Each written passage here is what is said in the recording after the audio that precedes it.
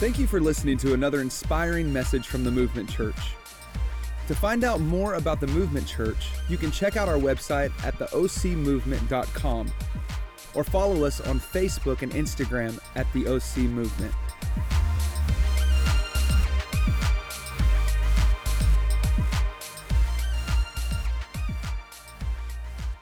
All right, good morning, everybody. How are you this morning?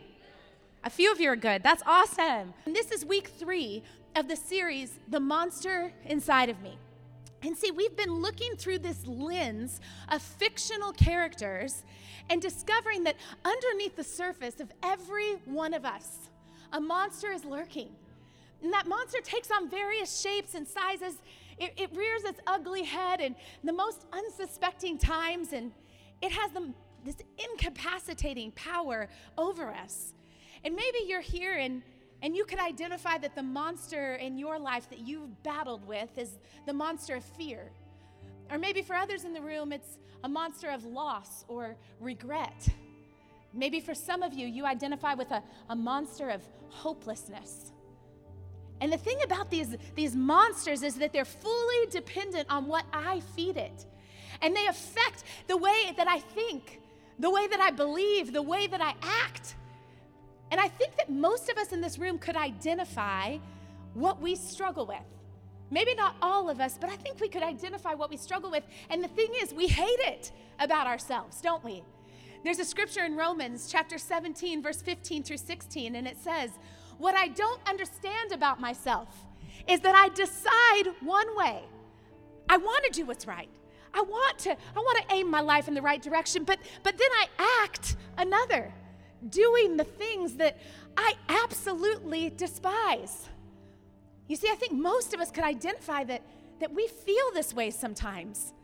And then it says, so if I can't be trusted to figure out what is best for myself and to do it, it becomes obvious that God's command is necessary. And that's what this series is all about. Here's the good news. You and me, we don't have to feed the monster inside of us any longer. There is hope that is found because God has a better plan for you and for me. And He's equipped us with the tools to defeat the monster inside of me. So we've just got to be willing to open our eyes, to identify what it is, and then to go, all right, it's time to slay that thing. And that's what this series is all about. So before we dive in today, I just want to pray for us. So can I invite you to bow your head and close your eyes? And I'm going to pray. Dear Jesus, I just thank you for what you're doing in this room today. God, I thank you that you are gently, as you always do, leaning in close to each and every one of us, putting your finger on the areas of our life that we need help in. And God, I thank you that you are our source of help. You are our source of hope. So today, God, would you just lean in close to each and every one of us and speak to us individually and uniquely. In Jesus' name we pray. And everybody said, that was my break to take a drink of water. Everybody said is, amen. We're just saying, I agree. I'm in this with you. So I hope you're excited and ready to hear the word today, because today we are looking through the lens of a fictional monster that is lifeless, but is functioning as alive. And this fictional monster is, a zombie. How many of you think it's not if, it's when? Anybody? If you don't know what I'm talking about, it's okay, the others do. Listen, a zombie, when we look at these characters, we see them often portrayed on TV. I mean, I feel like this has been the monster of choice lately, right? On every movie and every TV show, we see zombies. And the thing about zombies is that they're mobile. They're able to move around, but they're technically dead. And the thing about zombies is that when you take a look at them, they are in a decaying state. And the thing that also blows my mind is that they're lifeless, but they're still hungry. They have this insatiable desire to keep feeding on human life. And the thing about zombies is they're non-communicative. They can't talk to you. They don't have relationship with you. They don't express feelings. And that zombie kind of character leads me into the idea that I want to talk about today, about one of the real monsters that we face. And this is the monster of hopelessness. or the monster of being stuck. You know, we've had an incredible series so far. And if you've missed the first 2 messages, then I just want to encourage you, go listen to the podcast because it has been amazing. But today we're going to talk about the monster of hopelessness. You know, have you ever felt like you were moving, but you were getting nowhere? Anybody? Have you ever felt like you were stuck in a situation? And unlike a zombie who we can see the fact that they're decaying on the outside, maybe you look like you've got it all together on the outside, but there's a decay that's happening on the inside of you. Do you ever feel aimless or reckless? You know, when we look at the fictional character of the zombies, we see them operate in 2 different ways, don't we? Sometimes we see zombies who are just limping through life, just no direction whatsoever, dragging themselves round in circles, no direction, aimless, and maybe you can identify with that. Maybe you feel like you've been limping through life. Maybe you feel like you don't actually have any real direction or purpose. Or maybe you're here today and you're like the other kind of zombies that we look at who are just running recklessly. When you see them depicted in movies, we see them just throwing their bodies into the middle of traffic or into a tree and just running recklessly through life. Maybe you feel like you're running recklessly because you've just given up hope that it's not going to get any better. Maybe you find yourself battling this monster of hopelessness, feeling lifeless on the inside, but yet this insatiable hunger for something more. Maybe you can relate today. You know, one of the things we've been looking at as we've been going through this study of just the monster inside of me is we've been working with a brilliant woman in our church who introduced us to this concept called restoration therapy. And restoration therapy just kind of sheds some light into why we struggle with the things that we struggle with. And this feeling of hopelessness is actually a feeling of being stuck. And it stems from a violation of trust. Isn't that interesting? Or a perceived violation of trust. And as I was looking at this, I found that we develop trust in 3 different ways. We develop trust by situations that are predictable and reliable. I think we can all understand that, can't we? We develop trust through openness when there's no secrets. And I think all of us look for that in relationships. We also develop trust based upon fairness. Based upon fairness, the balance of give and take. And violations of these things can lead to confusion over the safety in our relationships, which then triggers these feelings. And see if you identify with any of these. Maybe feeling unsafe or insecure, used, helpless, powerless, out of control, or maybe controlled, vulnerable. Maybe it's disconnected. Maybe you just struggle with feeling unknown or abandoned, or feeling just like a failure, invalidated, not measuring up, or unfair. And one of the ways that we tend to cope with these feelings is through escape behaviors. And those might be things like just being completely irresponsible, or disconnected, not having any kind of connection to people. Maybe you deal with it through addiction or numbing out, feelings of being out of control, provocative, unreliable, secretive, impulsive, avoidant, selfish. Maybe you tend to withdraw to escape from the reality that you're facing. You know, every single one of us could possibly identify the monster inside. And if you're dealing with the monster of hopelessness or the monster of just feeling stuck, let me identify a couple pain cycles that you might identify with. I don't know. But there's a possible pain cycle that maybe you relate with. And you grew up maybe in a home with a parent who was extremely critical. Maybe it was a mom or a dad. And now you're often trapped feeling like you just don't measure up. And when you think about the future, you think about everything that could go wrong. And you think about how you won't measure up. And then to cope with this feeling, you become avoidant of anything related with the future at all, including making any kind of movement forward. And then the people around you become more critical. And that leads to a deeper feeling of being a failure. So instead of taking a step forward, you actually just numb out from people and from feelings and from everything until you get stuck. And you could do this in many different ways. Maybe it's through TV. Maybe it's through drugs. Maybe it's through porn. I don't know what the situation might be for you, but you find your life either aimless or reckless. Or maybe you're here today and you grew up in a home that was unpredictable and emotionally and physically unsafe. And you felt powerless over escaping or changing anything. So you learned that during the uncertainty or yelling or hitting to just go numb. And when you grew up, you got to leave your home, and maybe you're here today and you found God. And God began to heal those wounds and change the situation for you. And now you find yourself, you're in a good marriage, but your job is exhausting. And when you come home, your wife is often critical, and you just feel powerless over your situation. So in order to cope, you find yourself vegging out in front of the TV every night, and your wife and kids are trying to connect with you, but you just tell them you're tired. And then your wife becomes more critical, and you numb out more, unsure of what to do. Or maybe you're here, and you grew up in an environment that just made you feel like you were always being handed the short end of the stick, and that fostered a performance mentality inside of you, this need to prove your worth. And now insecurity and comparison become the lens in which you view the whole world. And you watch others accomplish their dreams, and this fosters this competitive and jealous thing inside of you. And it limits your perspective as well as your relationships. You know, you continue to look like an outsider in the windows of everyone else's life, which perpetuates your own feelings of being stuck. And now you feel not just that life is unfair, but that God is unfair.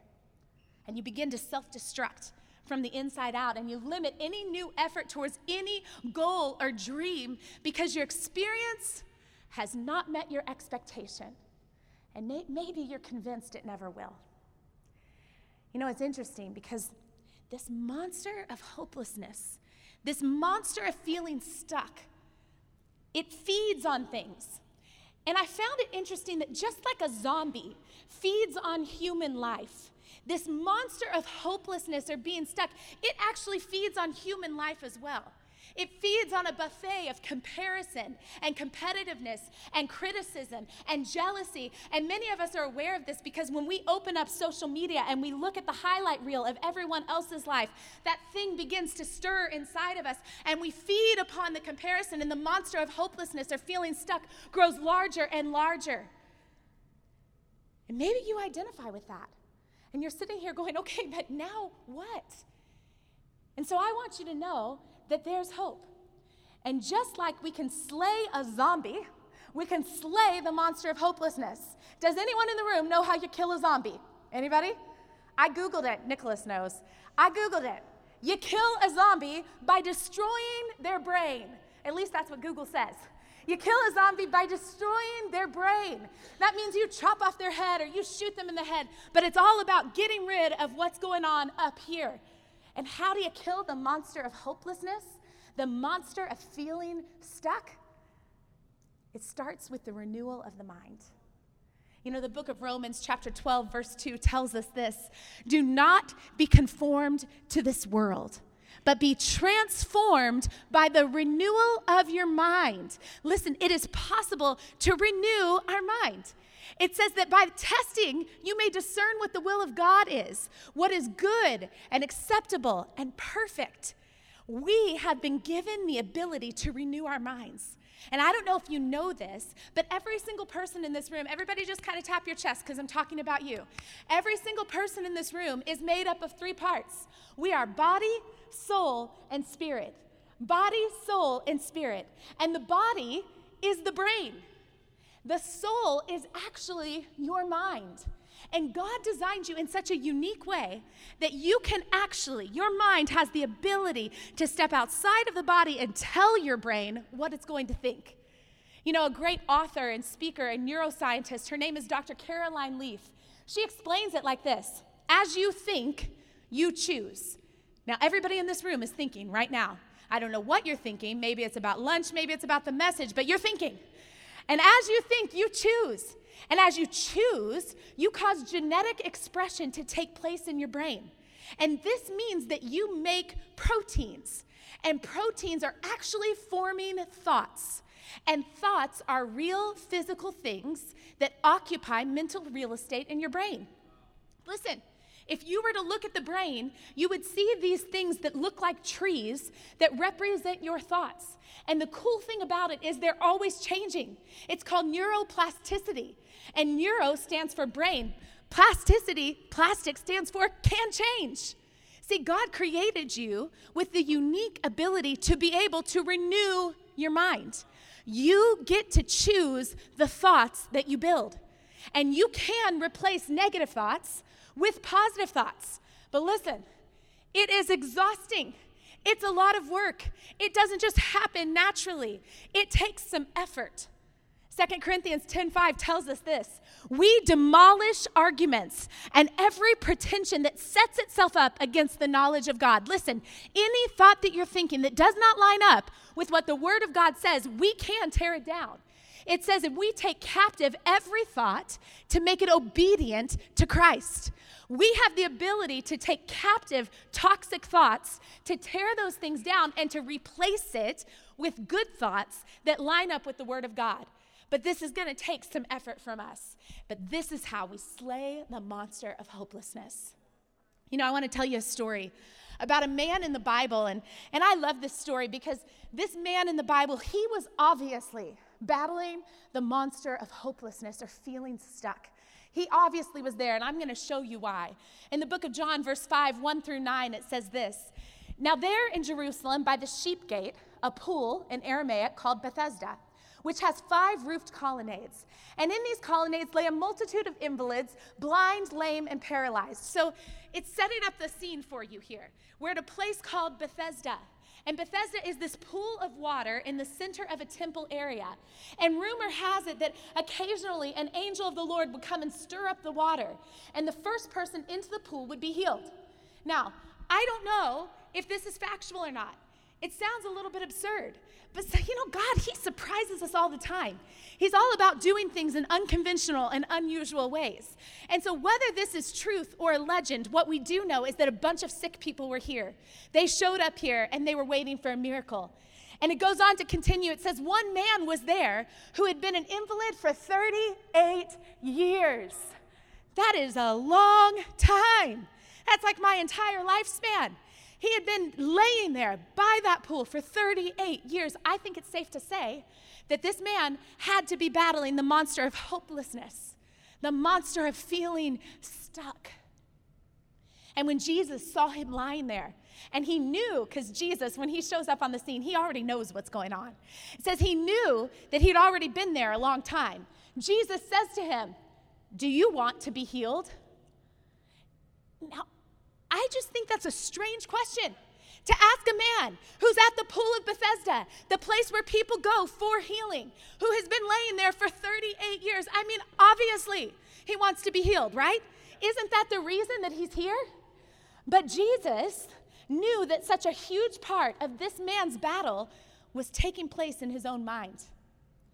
And so the sick man answers him, "Sir, I have no one to put me in the pool when the water is stirred up, and while I'm going, another steps down before me." This is a classic response to the monster of hopelessness, this blame or shame mentality. And I don't know exactly what he was saying here when he's saying, "I have no one here that can help me." I don't know if he was taking on the shame of the fact that he felt though he had destroyed every relationship he'd ever had and he didn't have anybody there that was going to walk with him through this. I don't know if it was a shame mentality. I don't know if he was just feeling like it was all his fault, or I don't know if he was blaming. No one's here to help me. There's nobody who's even paying attention to me. Nobody understands what I'm walking through. I don't know what it was, but he sure was expressing something like this. And then he goes on into comparison. Well, everyone else gets to go first. When the water's stirred, somebody always gets in before me. And maybe you identify with that. Maybe the monster of hopelessness, of feeling stuck, has just got you constantly feeling like everyone else gets to go first. They got pregnant. They got the job promotion. They got an increase in their salary. They found a man. They're getting married. They got a house. They're friends with everybody. Maybe you just view the world through, they always get it and I don't. You see, this man, he'd been here for 38 years, facing the same issue. So why do you think that when Jesus asked him, do you want to be healed? Why do you think he didn't just say, yes? I think that he was trying to express his answer like this. Yes, I want to be healed, but I can't. I've tried everything that I know how to do. I want to get in the water. I want to be healed, but I lack the ability. I've got nobody to help me. I've given up. I have no hope. You see, Jesus knew that for this man to beat the monster of hopelessness that had taken over him, it was not just a change in his circumstances. He had to change his thinking. And I just wonder if he had become so disillusioned by doubt and disappointment that he had just lost hope. And I wonder what you have stopped praying for and what you have stopped believing for because you just don't want to be disappointed again. Maybe you've told yourself it's always been this way, it's always going to be this way. And here this man is. He just keeps showing up at the pool like lots of us show up at church, on the backs of someone who's willing to carry us there, but with no real hope or expectation for anything to change. You see, one theologian says the sick man does what nearly all of us do. He limits God's help to his own ideas, and he doesn't dare promise himself more than he conceives in his own mind. So what's Jesus do? Jesus speaks to him in verse 8, and he says to him, "Get up, pick up your mat, and walk." And at once, the man was healed, and he took up his mat, and he walked. You see, I think for you and me today, if you walked in the room, and I've got to tell you, I identify with this monster. It tries to rear its ugly head in my life all the time. This monster of hopelessness, this monster of feeling stuck like it's never going to get better than it is. And if you're here today and you're battling with that thing, I think that there are 3 simple steps that Jesus just gave to the man that he gives to every one of us today. And he tells him, get up, pick up, and walk. So I believe that there are 3 ways for us to slay the monster of hopelessness in our own lives. And the first one is to get up. Let me hear you say it. Say, get up. You got to participate with me this morning. Get up. You see, what Jesus asks him to do right there is he asks him to do the impossible. His first instruction to him is to do the impossible, to get up. Because see, if Jesus says that it's possible, it must be possible. The thing about faith is a muscle. You've got to exercise it. The Bible says faith without works is dead. And listen, if you don't understand faith, faith is believing in things you cannot see yet. And faith comes by hearing, and hearing by the word of God. You see, some of you have become so defined by your circumstances that you don't have any hope for the future. And maybe you're here and you don't even know what the promises of God are for you. But I want to challenge you that there's a promise of God for every situation you might be walking through in your life right now. And it's found in his word. Faith comes by hearing, and hearing by the word of God. So it's time for us to get our expectation stirred up again. And if you don't know what those promises are, I'm going to tell you what Pastor Carrie told you a week or so ago. Google it. If you're walking through a situation and you don't know what the promises of God are for you, I'm telling you, you can do so much in this day and age by Googling it. Seriously, put in, what is the scripture for dealing with this? And I'm telling you, it's going to pop up and give you some promises of the word of God. We've got to stir up our expectation and change our thinking and get some promises from the word of God. It's time to get up. And then Jesus says to the man, pick up your mat. Well, what does that mean? Why does he tell him to do that? You know, maybe the reason that we don't pray bold prayers is because we don't know what steps of faith those bold prayers are going to ask us to take. When Jesus tells this man to pick up his mat, he's saying, you're not going back to that place again. Pick up your mat. Remove the fallback. You see, this mat had become this man's identity. This is where he laid day in and day out, waiting for a miracle. And some of you have been stuck in a place of hopelessness, just hanging in your mess. And you've got this mat that has become your identity. It's what you talk about. It's what you think about. It's what all your relationships are centered around. And Jesus' word is, no, you've got to pick up that mat. It's time to stop staying in the same place where you have been. And listen, you can't have that fallback any longer. You don't need that plan B. I think all of us are guilty of trying to reason things out in our own mind, aren't we? When we are frustrated and we're overwhelmed, we always make up a plan B. Well, if this doesn't work out, then I'll do this. And what Jesus is saying, no, I want you to hang on to my promise. I want you to hang on to my word. I want you to remove that plan B and trust that if I say I'm going to do it, I'm going to do it. And so some of us need to pick up that mat. Maybe you're here today and you feel stuck in your finances. Well, listen, picking up the mat means you might need to cut up the credit card. You might actually need to start tithing. Why? Because the Word of God says so. Some of you feel stuck in your marriage, and maybe you need to cut up the idea of threatening divorce and actually start seeing a pastor or a coach and getting some help in your relationship. Some of you feel stuck because you're raising disobedient and defiant kids, and you don't know what to do about it, and you're going to have to stop being their best friend. They don't need a friend. They need a parent. Stop giving them everything that they want. Some of you feel stuck in a health crisis, and you need to actually ask for prayer. Some of you are here and you've been battling something that you've been too afraid to get checked out because you don't know what the doctors are going to tell you. And you've got to pick up that mat and stop worrying about having a fallback and start trusting that Jesus is your healer. And go and get some medical opinions. Start praying big, bold prayers. Start changing your diet, whatever you have to do, but pick up the mat. If you're addicted, you've got to actually tell somebody and ask for help. Pick up the mat. Jesus said, get up. Pick up, and then he said, walk. Get up, pick up, and walk. You know why he said walk? Because there's no more lounging by the pool. You know, one commentator presented this idea that an Eastern beggar, which is what this man was, he survived on the donations of everyone else, says an Eastern beggar loses a good living by being healed of their disease. You see, defeating this monster of hopelessness means you can't stay where you've been. You can't stay where you've been any longer. The attention that you've gotten for this situation that you've been walking through, you can't stay there any longer. It's time to walk. No more fumbling aimlessly. No more just walking through life without any purpose, feeling like I'm not even getting anywhere. No more running recklessly. You've got to actually get your life on target and move towards it. And maybe you're here and you're just struggling. You're like, that sounds great, but I don't even know how to get my life on target. I just want to encourage you that we have done everything that we can do at the Movement Church to set it up for you to be able to figure out how to get a target.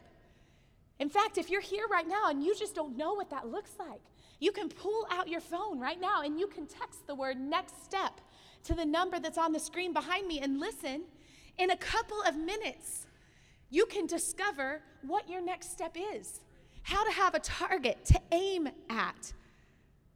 Listen, to get up, pick up, and walk. We've got to stop feeding on the buffet of comparison. We got to stop looking through the lens of everyone else's life. We're going to have to actually slay the cynic and the it's not fair mentality. But I think that so many of us prefer predictable pain to uncertain gain, don't we? So often we prefer the predictable pain to the uncertain gain. As bad as the situation might be, at least we're familiar with it. At least we know it. It's not going to surprise us. And sometimes we can get more comfortable in our present misery than actually taking the steps we need to take to be free.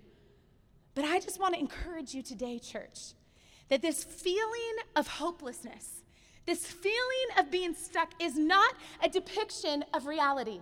It's the lie that you've been listening to, and maybe even the lie that you've been telling yourself.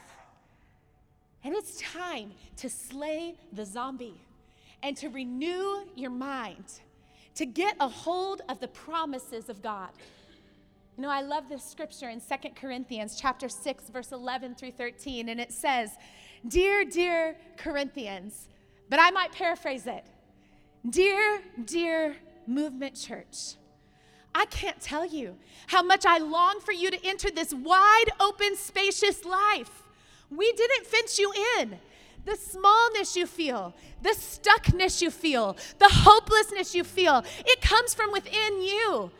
But listen, your lives aren't small. You're just living them in a small way. I'm speaking as plainly as I can and with great affection. Open up your lives. Live openly and expansively. Hey, listen, Movement Church. It's time to get up. It's time to stir up your faith again. It's time to stir up your expectation for what God wants to do in your life. It's time to pick up, to remove the plan B, to burn the mat. You're not going back to that place where you used to be. And it's time to walk. It's time to take some steps with purpose, to aim your life in the direction that God created you for in the first place. And listen to me, there's gonna be moments where the monster of hopelessness, it tries to rear its ugly head again.